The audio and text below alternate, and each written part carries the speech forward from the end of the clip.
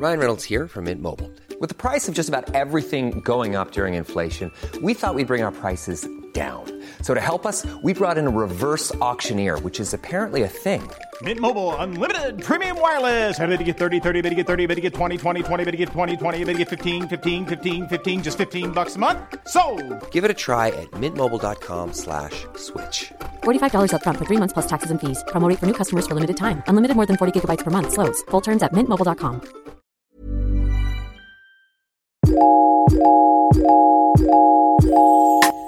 Welcome everyone to yet another episode of the Bobo and Flex Show. My name is Bobo and I am your host, and I'm with the beautiful Flex.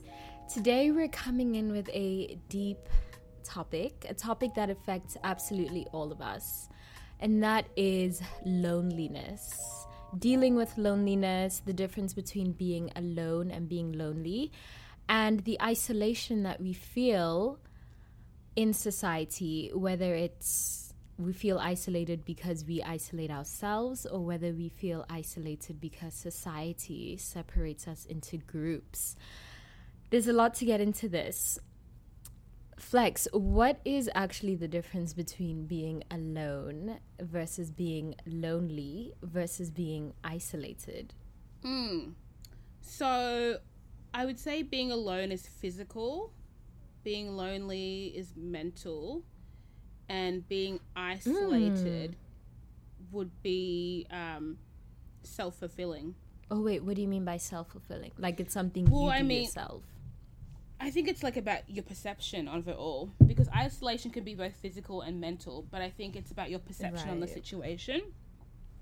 When you feel isolated, isn't that how that's how you've perceived your situation, no?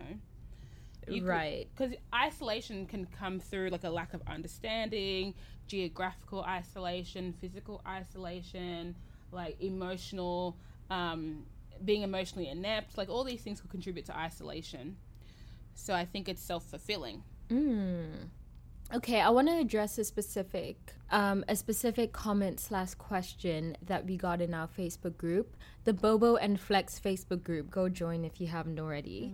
And our dear Bobo and Flex community member says, I'd love to hear you guys discuss loneliness and subconscious separation from society and the morals we believe society as a whole holds.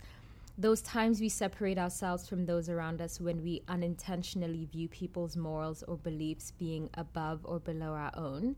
I'd love to know if you've experienced this, and if so, have you recognized the ways that you were isolating yourself? Let's start with that last question. Do you feel like you've found ways, or even is this something that you even do? Do you feel like you isolate yourself from people ever? Yeah, of course. Well, yeah, so I always say that I feel it's perhaps my Aquarius moon, but I definitely feel when I visualize myself in regards to connecting with people, I picture myself in the middle of a room, the middle of a really crowded, busy room, on a podium with a spotlight, and everyone can see me really clearly. Yeah. And I see everyone, but I can't connect with them because I'm far away from them. But because I'm in a place of high visibility, they feel as though they're connecting with me extra. And that can manifest into like my actual job of DJing as well, or like where I sit in society of being like someone who doesn't have a life that's very like similar to those around her. But I definitely feel there's just like a disconnect that I inflate. I don't think I feel lonely, but I definitely feel like I feel a disconnect between me and most people. And I probably amplified that by believing that to be true based on my career or the way I view the world or whatever. But I don't know. I don't think it's a bad thing. Yeah, I was going to say, do you think that belief is to your detriment or like to your benefit? It's hard to know, right? Because even if it was to my detriment, how could I opt out of my belief systems if I believe them to be true? And do I even want to? Like, what's to say that, you know, changing my belief systems would improve the quality of my life? It's a big risk to take based on, you know, a random hypothesis.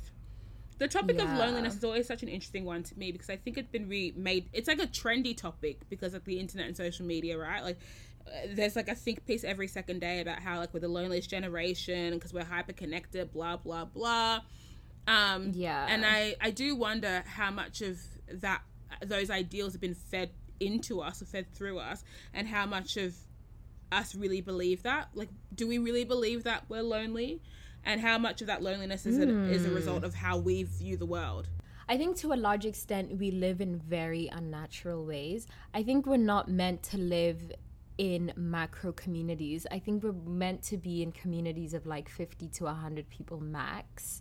And so I think like living in a massive city, which we all do, and like having Twitter where you're inundated with thousands of people's opinions, I think that's really unhealthy. But I do think the feeling of being inundated with millions and millions of people, but only really being connected to maybe one or two, I think that does create a sense of loneliness, because there's a dissonance there. It's like there's so many people, but I can't seem to connect with anyone. But realistically, we're not meant to be connecting with everyone. Realistically, we're not meant to be taking in millions of people's opinions and engaging with millions of people a day. And so that shit does feel lonely, you know? I mean, I think, this is where we would kind of disagree, because I don't measure the quality of my life experience by how many people I connect with. And if I did, I would obviously feel lonely. But because on a general scale, I'm able to connect with people who I consider to be like-minded, I'm not really concerned that there are millions of other views that I don't understand or engage with. And because I think about like high school, right? And I would say that a lot of people that I would engage with in high school would feel lonely by that dynamic, because everyone had their groups. And if you didn't have your group, you were an outsider. Or if you had your group, but within that group, you didn't align with the group ideals, you'd feel like an outsider. You know, all these things would remind you that you weren't part of this community that you should feel close to, right? And so I don't think social media is the root cause or the blame. And I think the issue is that fundamentally we don't have a good idea of what community should do for us, or what ideals we should find from our community. Because my mum would say, being an African woman, she'd say like, your community raises you. Like, you should feel as though your community is the backbone of your household as well, that you could give your child to someone next door and they could look after them for as long as you needed to. Like, that's your community. Whereas when I think about community, I'm thinking about my online network. That's not a community. That's just a bunch of people who have placed me at the center of their interest. That's not really a community, you know. And I think about my industry, like, you know, when I think you're very unique in that. Is that a community just because we're a bunch of bodies in a room? What really makes up community? And if we figure out that, then we can figure out how that stems into this loneliness agenda. And I do think the loneliness thing is an agenda. Do you? I absolutely do. It's such a trending that's topic. An interesting hot take. When I look, I don't denounce that the majority of us can feel lonely based on how our communities are set up to not be in our benefit. But I also think about how we don't have original thoughts, and this idea of us all feeling lonely came from think pieces. It came from one too many fucking Vice articles, one too many fucking Cosmopolitan situations, and all of a sudden that's like the key word. Social media made me lonely. Social media made me do this. And you have to remember that we as a society built up the rules and guidelines of how social media exists. We also create these agendas and we create these popular narratives. I can't remember ever telling somebody that I feel lonely. I just know that I should feel that way as a millennial on the internet, right? Because that's what we do, right? We feel lonely and we talk all day. I don't feel lonely. And even if I've been in situations where I do feel lonely, a lot of that has been my own doing, choosing to exclude myself. But I think you're very unique in that. Sorry? And I think you're very unique in that experience. And I relate to you because I also don't experience loneliness. I experience like issues of belonging. Yeah, absolutely. Not like loneliness. But I think you and I are really unique in that we're both black women who've grown up in predominantly white spaces, and then we're also in a space right now that not a lot of people are in. We're used to sort of like not being like everyone else, is what I'm saying. We outgrew the mindset that we have to be like everyone else because we were forced to not be like everyone else. So we don't ever really feel lonely because we're so secure in how like unique and individual we already are. And also we're quite passive in that we don't need much from humans. You know what I mean? Like, I don't really need friends who text me every day. I don't need a billion trillion friends, although I do feel like I have a lot of friends.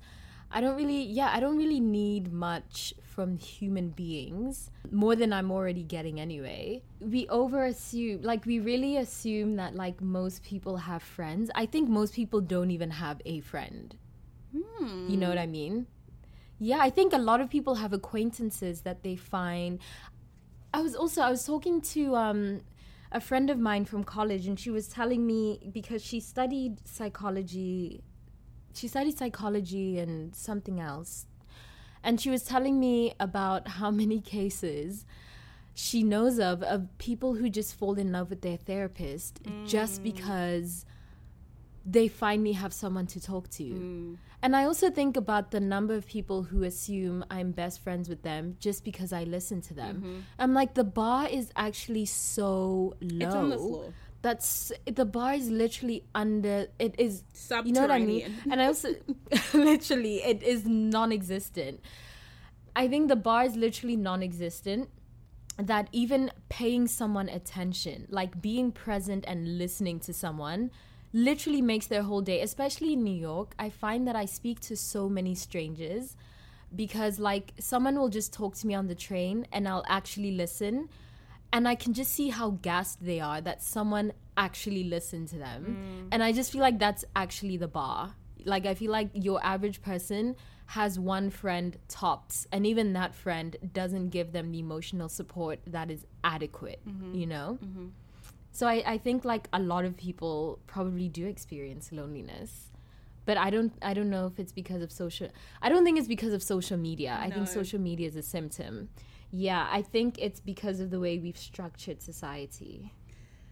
That being said, though, wouldn't you argue that we have so many avenues to connect with someone, and so loneliness isn't just the result of society, but it's the result of our personal character flaws as well?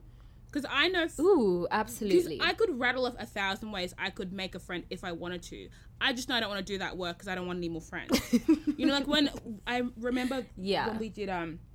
one of our earlier friendship episodes, and we had asked our audiences how do you go about making a friend, and everybody had these really grand ideas of like, you know, go join a community sport, go like whatever, like go like make friends at work, and it's like, or just talk to someone.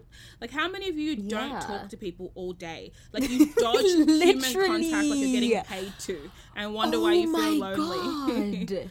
People hesitate. Please speak on this. They hesitate with human contact. They almost avoid it like it's the plague. How many times has somebody talked to you, quote unquote, unsolicitedly, and you've been like, what the fuck? Are they flirting with me? Do they want to date me? What the fuck is this? Or you're skeptical of this human contact. They must want something from me. I can't give them any. You look behind yourself, left, right. Are they following me? So, to a point, like, I don't think I would hesitate to say that society has instilled those ideals in us, because obviously I know that stranger danger is a huge thing, and we need to be mindful of like who we're I don't know if you have stranger danger overseas. No, what is that? Oh, stranger danger is a thing they teach you when you're in primary school. Screaming. That essentially tells you that strangers are dangerous and that you should be mindful when somebody wants to talk to you because they'll kidnap you. Something like that. Okay, anyway. yeah. So, like, yeah, they instill those values into you as a child, so you can be mindful that when somebody approaches you, you need to understand, like, who they are, where they're coming from, blah, blah, blah. But I refuse to believe that's translated all the way till 2019, and us at our big, big age can't discern between somebody who is inherently dangerous and somebody who is just engaging in basic human contact. No, I think that quality of being is fear of vulnerability. I think that is... Actually, I don't know. I'm assuming now. I don't think you need to be vulnerable to engage with someone. Like, I know for a fact that, you know, if I go into like a supermarket and the checkout person is speaking to me and just asking me how my day is, I'm happy to engage that. But I know a ton of people who would be like, no, thank you. Or even getting into an Uber. Now, I know Ubers are tricky because obviously you're in somebody else's car. They could take you wherever. But the amount of people who are unable to engage with their Uber on a human fucking level because of what? Yeah, no, I completely agree with you. I think I think we've made the whole like making friends thing a lot more complicated than it is. I don't think you need to be cute. You don't need to be cool. You don't need to be hip and trendy.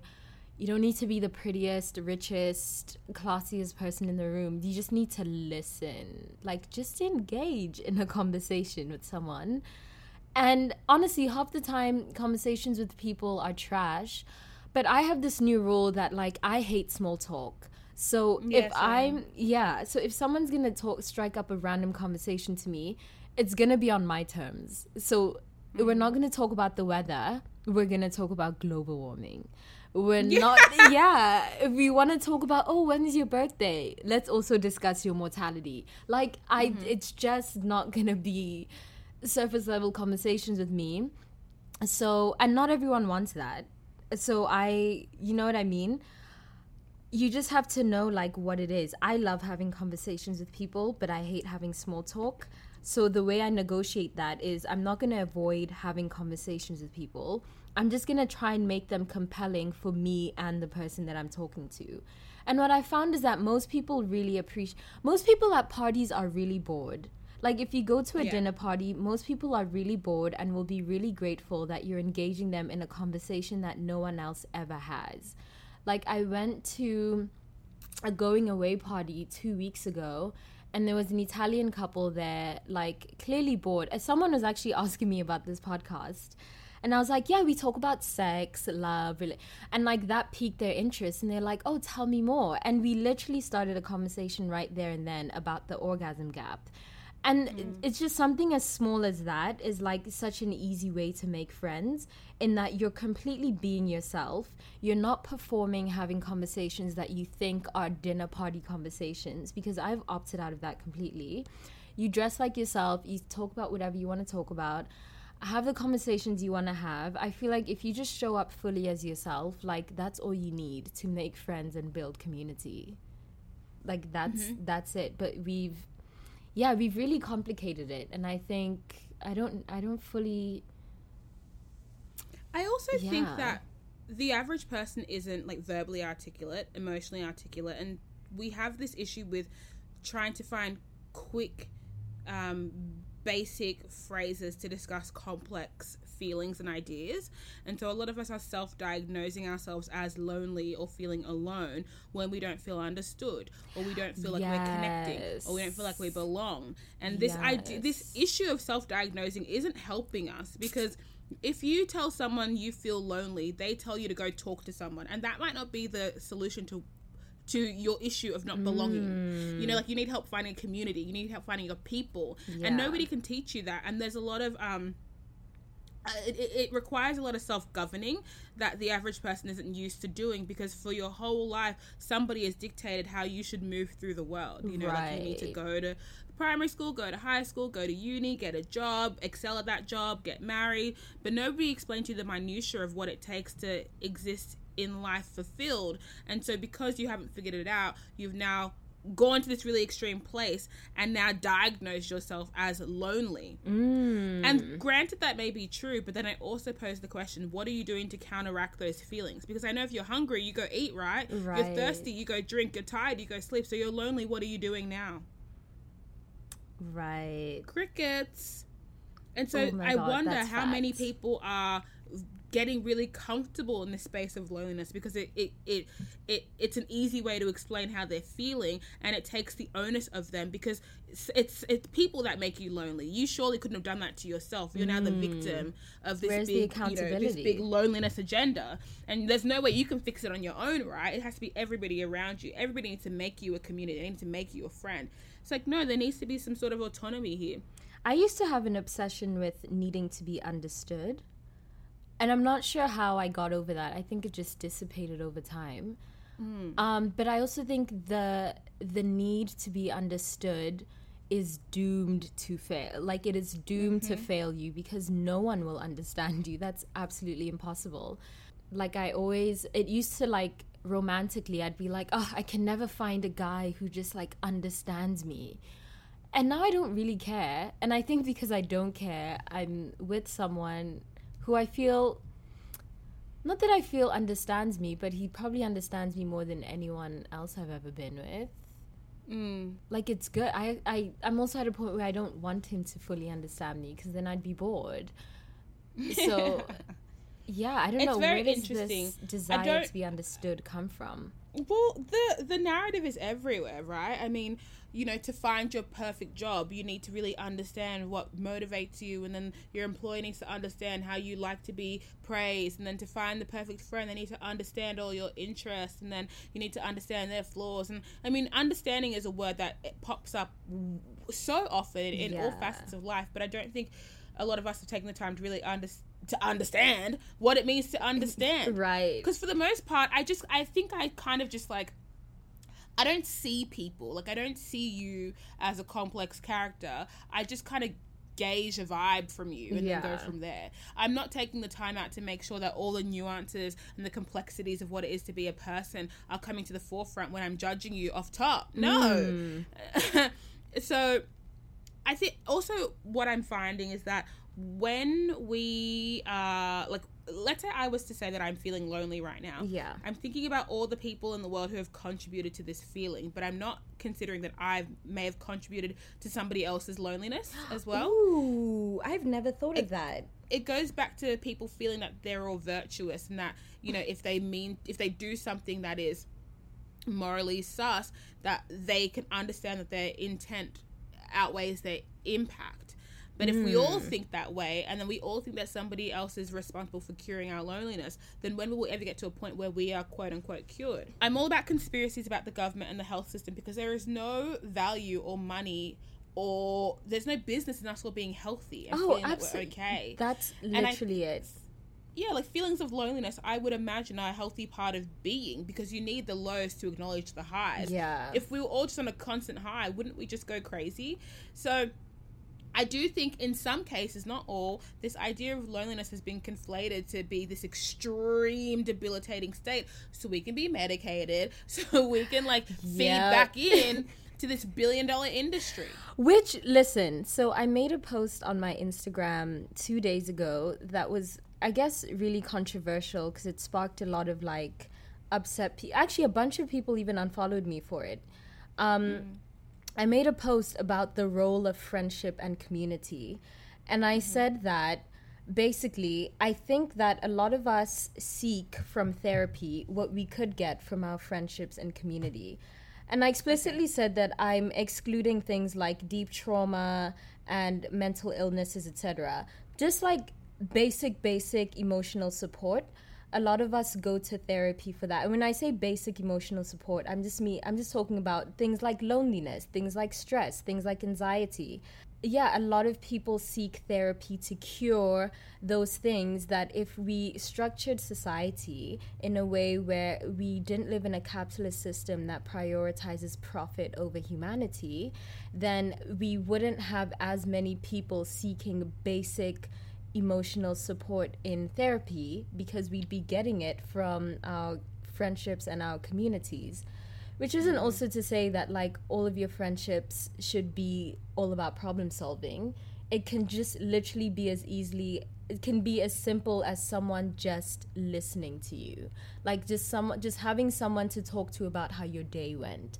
Like these are basic emotional needs that most people don't have, because capitalism strips us of the time, energy, and resources to just like be compassionate, to be empathetic, to be present in this life. And so we then end up having to go to therapy to pay someone to just give us like basic attention, not even emotional support half of the time. A lot of the time people go seek just basic attention from therapy, basic friendship from therapy that you're just not getting from our communities, because the system doesn't, like, how would the system benefit if we were all emotionally healthy?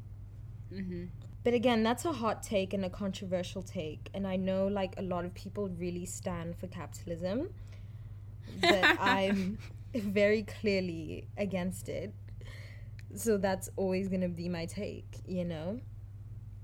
I feel that. And I you know, for those people who don't go to therapy, so aren't using therapy as a tool for basic emotional connection, why do you why do you think the average person has succumbed to this state of loneliness? Not succumb to, but if the average person is feeling lonely, then what is stopping us from counteracting that? Ooh. And is the loneliness thing, like, does it intersect with depression? It's because a lot of us are being diagnosed with depression. I think it does. Let's go back to the first question of what is stopping us from counteracting that. Yes, like the point I made earlier. If you're hungry, you go eat. If you're horny, you go masturbate. If you're thirsty, you drink. If you're bored, you entertain yourself. So if you're lonely, what do we do? What is the solution that's not clicking for people? I think on one hand it's fear, because I do think there is a lot of vulnerability that's required. Or there isn't actually, but it feels like there is. I think just the act of talking to someone feels so vulnerable for so many people. And so I think that's one of the things. And then I just think literal, like, energy and time. I think so many people have to expend so much energy just trying to survive, especially in a city like New York or LA. It's so normal to meet someone who has 4 jobs just to stay afloat. And it's like, once you're done with your 4th job. Hiring for your small business? If you're not looking for professionals on LinkedIn, you're looking in the wrong place. That's like looking for your car keys in a fish tank. LinkedIn helps you hire professionals you can't find anywhere else, even those who aren't actively searching for a new job but might be open to the perfect role. In a given month, over 70% of LinkedIn users don't even visit other leading job sites. So start looking in the right place. With LinkedIn, you can hire professionals like a professional. Post your free job on linkedin.com/people today. How do you even have the time or emotional energy to even humor someone else? And because you don't have that time or emotional energy or capacity, how could you not be lonely? Because you're forced to not have any meaningful interactions throughout your day. Like, all of your human relationships are purely transactional. And I also think that's another thing, is that, like, while we've talked about all relationships being transactional, just on a basic level of energy exchange and things like that, I think there's also, like, capitalist transactional relationships that exist in, you know, big cities like Johannesburg or London, or, yeah, just big cities that, like, we're told you have to network all the time. And you know what I mean? I think even the idea of networking just makes human relationships seem taxing. So those are just, like, some of the things. What do you think? I mean, I know for a fact that when I think about my character flaws, I said it a ton of times, if I could change one thing about myself, it would be the ability to do things that I know are good for me. I constantly do things that are trash for me. I will, like, avoid sleeping in favor of watching TV. Facts. I won't leave the house when I've been inside for 3 days. I won't exercise. I won't eat well. I won't hydrate. Like, these are all things that I know I would feel better if I did. Right. But I could easily convince myself otherwise. So I wonder if loneliness and dodging human contact is an easy thing for people to slip into, because it's just easier than the alternative. Because managing people is difficult. It is. I get that. But how often... I think what's frustrating me about the loneliness narrative is that it feels as though when somebody is perpetuating that narrative that they're blaming you, or that they're blaming somebody outside of themselves. Like, I feel lonely because society did this to me. Yeah. Or, like, I can't connect because look at the spaces I have to orbit in. Yeah. Whereas kind of like nobody's thinking about you on a daily basis. You have the tools, from my understanding, and maybe I'm speaking from a place of privilege, but I would imagine that if you have access to the internet and Instagram, it is not that hard to engage with someone. Yeah. And I mean, that's how we came to be. Like, I literally slid into your DMs. Yeah, and I think that, are we forgetting that engaging with people is hard? So because we opt out, the consequence is loneliness, and therefore that's just our portion. Because if I'm going to talk to some bitch, I need to, like, listen to her and then, like, respond timely, and that's all just too hard. Yeah. And people expect too much of me. Well, it's what I was saying about pleasure and pain, right? And a lot of us pursue pleasure, not understanding that pleasure and pain are not mutually exclusive. They come as one package. And a lot of times pain is the architect of pleasure. And if you're not willing to accept that, then it's always going to be easier to sit and wallow inside your nothingness because you're too scared of the pain that comes with your pleasure. The pain in this case is being vulnerable and opening yourself up to human beings and possibly facing rejection. But the pleasure that you'll get out of that is also possibly making and forming meaningful relationships. So it's this idea that, like, I don't know where this idea of, maybe this is why they call us like entitled millennials, because we feel so entitled to pleasure, but we're just like, no, I don't want any emotional labor. I'm gonna come for anti-emotional labor Twitter every day, because this idea of like, I don't want any emotional labor. I don't want to have to put up with this person because like that doesn't benefit me. It's just like, reality doesn't work that way. Like, nothing is gonna be absolutely pleasurable all the time, including your best, greatest, most fulfilling friendships. Like, it just, we have to like restructure how we think about pursuing our desires. It's really rich to say that, you know, in an alternate world, had our communities have been set up differently, that'd be the antidote to everything that we're feeling now, as though we don't have the opportunity to do that right now. Yeah. It's like we all forget that there's not one universal lived experience, and that we do have permissions and the agency to opt out of certain experiences in favor of others. And I know people say, you know, will I spend half of my week at work and I don't connect to those work people? There are hours in the day where you can like leave the house, hang out with a friend, engage in conversation. Like there are ways to counteract the shitty state that we're in. Just say you don't want to and keep going. Just say you like the feeling of complaining and just like and go. But another thing is, you were talking about this in our last episode, forgetting that we have free will. I think it's so easy for people to just say, I don't have a choice. A lot of people really delude themselves into thinking, and I do this too a lot actually. I already know I'm going to get slack for this, but the most common form of delusion is that we can't do things because we don't have enough money. And I just think like you always have a choice to do something.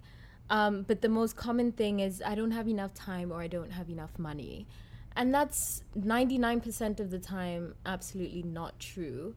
But I just think like if we all, and I do this too so many times, especially with money, like, I would move to LA if I had enough money. No, like if I really wanted to move to LA, like I'd be in LA right now. You know what I mean?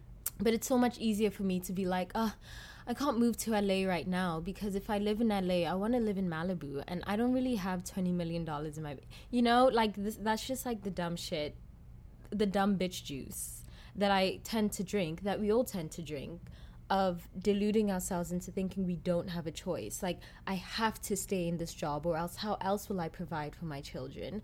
I have to do this because what else will I do? I don't have any talent. Like, no.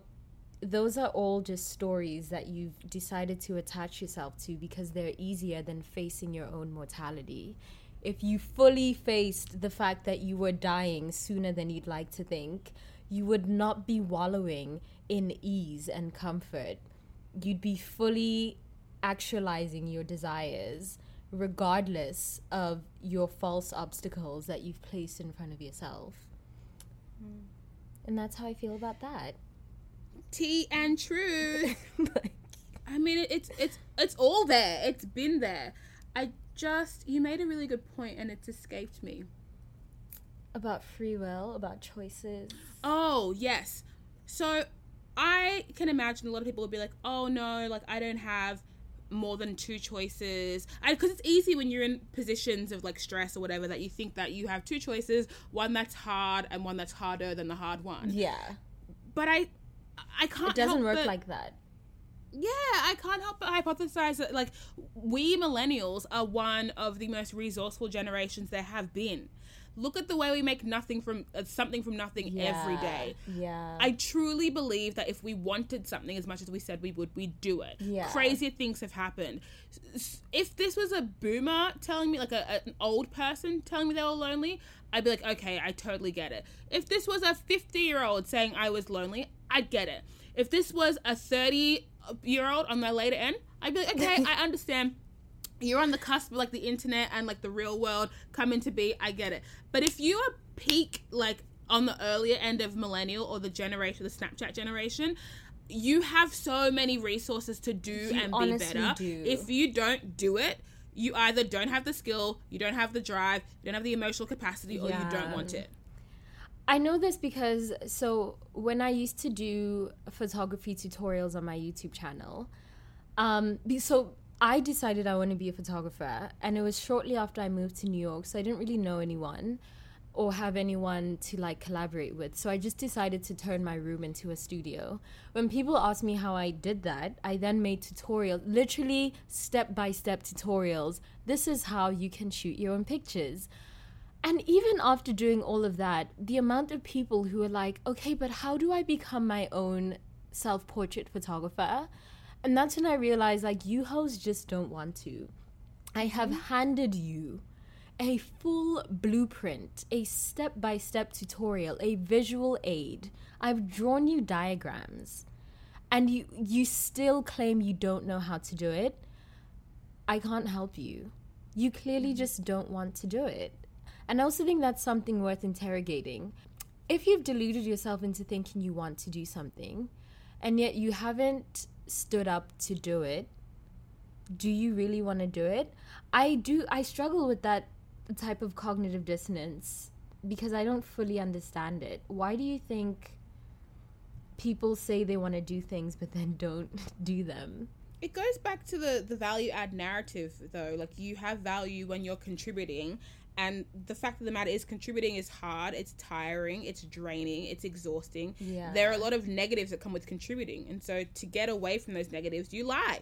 I think that's just it. Like, you just lie. You say you want things that you don't want to people, so it appears that you are an active, functioning, valuable member of this society. Yeah. And granted, that might be the high level way of looking at it, but what other reason would there be? Yeah. Like, I keep saying there are no consolation prizes for lying or deluding yourself.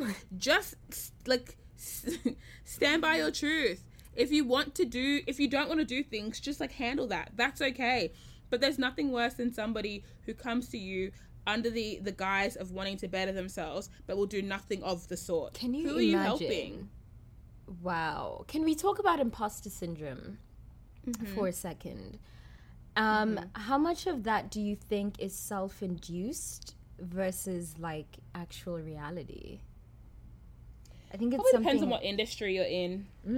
I mean, when I look at people in industries that don't have a clear blueprint, I'm talking like creative industries, jobs that have been made in like the last 10 years, I understand if you have the privilege to exist in that space, why you would feel that this is like unbelievable. Yeah. Because statistically, it shouldn't be happening. You shouldn't be able to be your own boss at 25. Right. You shouldn't be able to have passive income at 25. You shouldn't be able to save 6 digits at 25. Like, these things don't happen. But if you do, you wonder, like, can I maintain this? Is this all going to blow up in my face? When is this going to end? For everybody else, the majority, I feel like that's an appropriated fear. She said appropriated. We all don't have the same problems. And so if you're coming to me talking about you working in an office, in PR, talking about imposter syndrome, the blueprint has been there for years. Yeah. You either are there or you're not there. I'm screaming. I don't know.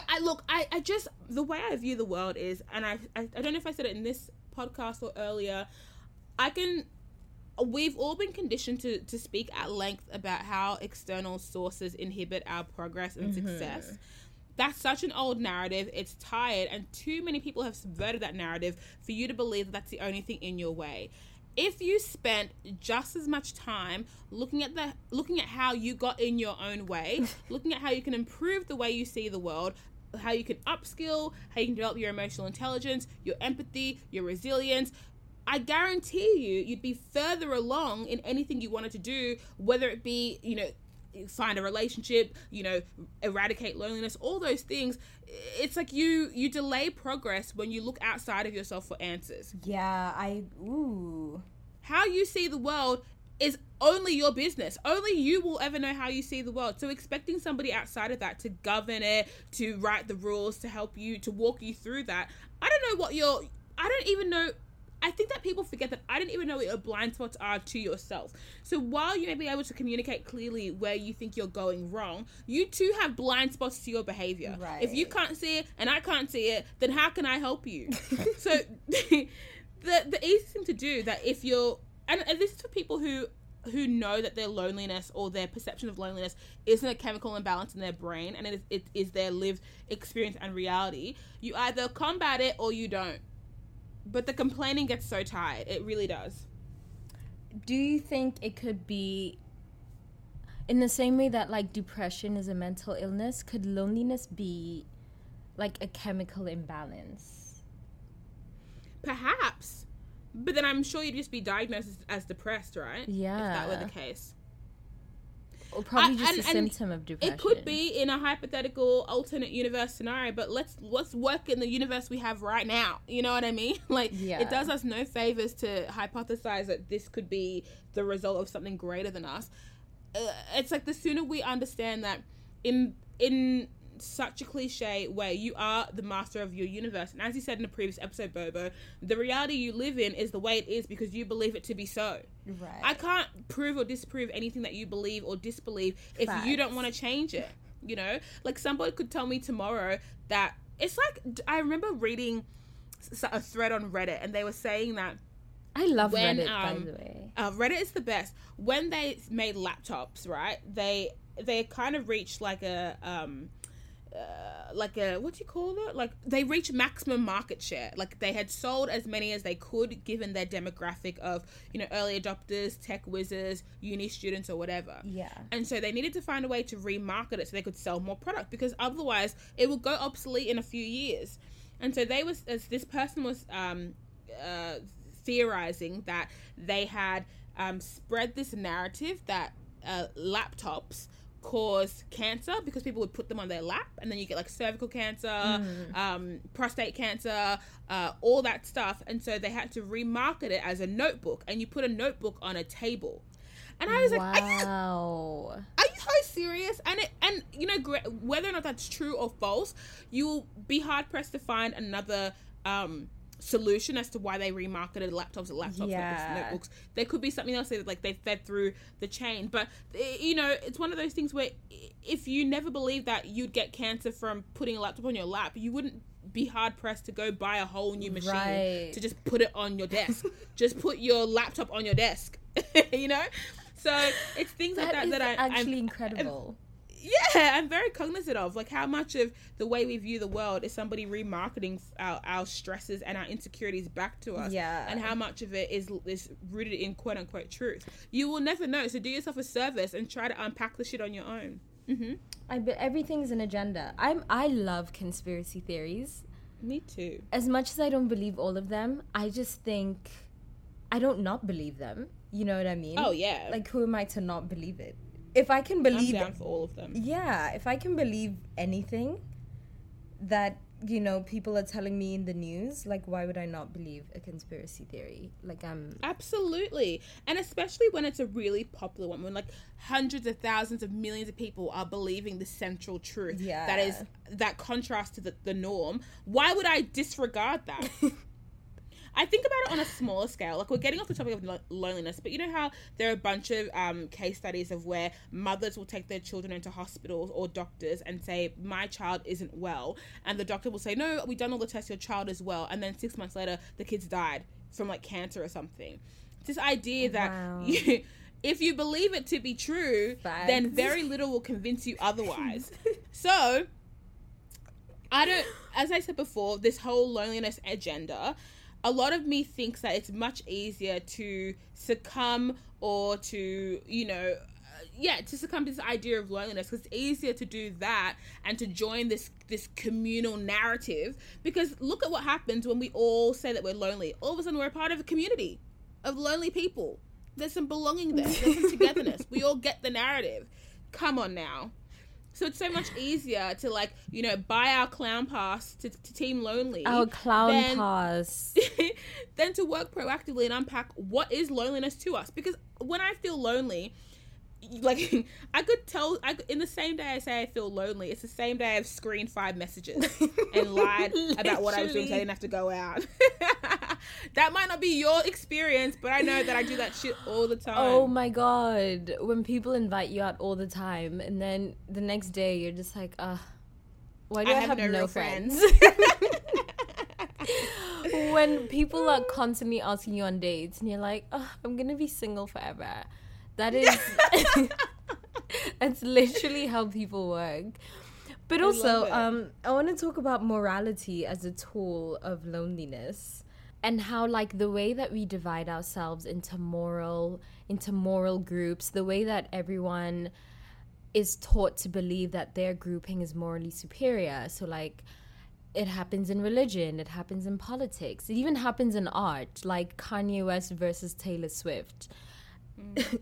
To what extent does morality really cause maybe not loneliness, but isolation? Because I think it gives us the false sense when we belong to something in unity of being against something. I actually think that causes more loneliness than feelings of community, which is the T.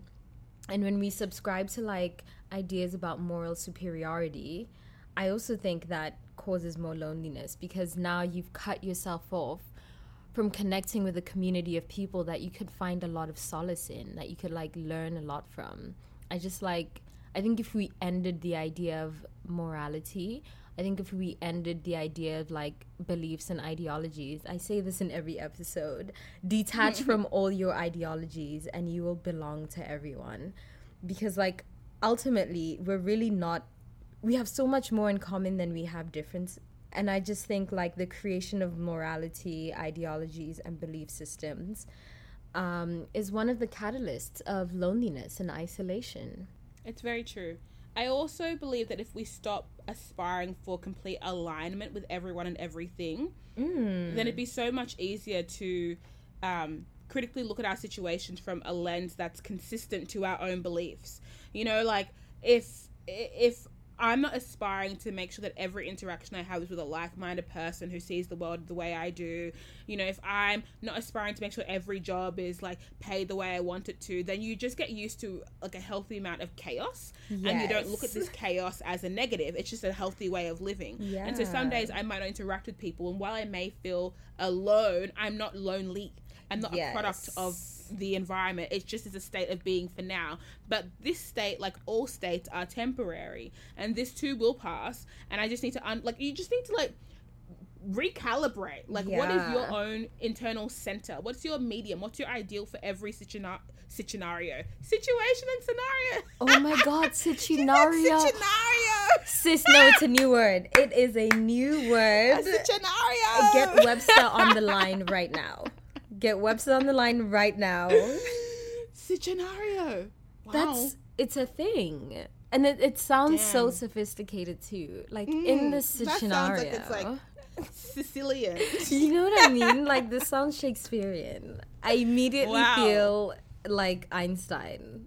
I'm so gassed. But I was saying, it's so easy to adopt someone's perception of a situation as yours. So if I'm speaking to a friend and she says that, the height of embarrassment is being single, then eventually I'll appropriate that idea and then look at my scenario and be like, okay, this is embarrassing. Or if the height of success is having 6 children and I don't have any, all of a sudden I'm going to appropriate that narrative because it's one that keeps getting drilled down into me. Yeah. Make sure that when you're being conditioned by the outside world, you're also doing some self-conditioning. Figure out what your standards of being are, so then when someone comes in with an alternate belief system, you're not just taken aback and having to adopt how they believe because you don't know what you believe in. Wow. And it's okay to not have a concrete belief in everything, but it's important it's to better. Like, at least have some sort of like benchmark, like something. And so if you are somebody who's listening who identifies as being lonely and feeling alone, I would definitely encourage you to unpack what it even means to be alone, because I think through that you'll see some key themes. Are you alone, or have you not found your tribe? Are you not connecting with someone? Do you lack understanding? Do you have no purpose? Are you looking for something where you should be looking within? Like, what is happening? That in itself will give you a better diagnostic for how you're feeling than attaching such a simple phrase like I'm lonely to such a complex state of being. Ooh. Bloop, bloop, bloop. There we have it. I mean, and you know, it's one of these things where I understand that when you're in, you know how, like, I always think about when a new album comes out, when like a new movie comes out that everyone's been anticipating for months. Yeah. And there's always the group of people who are rushing to say they watched it or heard it first. I've watched it, I've heard it, here are my ideas about it. Here's a think piece, blah, blah, blah. Take your time. There is no rush to understand everything about yourself or the environment you live in. But what you don't want to do is, you know, be burdened by this paradox of choice and this paradox of understanding that you pick this weird like stalemate where you're like, I'm neither here nor there. Like, neutral is not a safe place to be when you're trying to understand yourself. For the rest of the world, sure, but for yourself, be honest. How you really feel. What do you really want? Why are you really sad? Why are you alone? Ooh. Whose fault is it? Neutral is there somebody is not at fault? a safe place to be when you're trying to understand yourself. We're gonna put that on a t-shirt. I like that. I'm in awe. But I mean, I don't know if we have anything else to say on that topic. I think we cured. Yeah, I think we literally cured the epidemic of loneliness. As we do so well. As we do. What have we not cured at this point? Honestly. Somebody save us. Right? But yeah, guys, thank you so much for listening. I hope we went on a lot of tangents, but ultimately we came back and we did ultimately cure the epidemic of loneliness, isolation, and imposter syndrome. We cured that as well in this episode. So to carry on the conversation, let's talk in our Facebook group, which will be linked in the description box below. Let's talk on our Instagram, which will be linked in the description box below. Or you can just go on Instagram and type in Bobo and Flex and hit that follow button. And hit us up on Patreon. Thank you for your time. Thank you for listening. This has been a great conversation. We'll catch you in the next episode. Bye.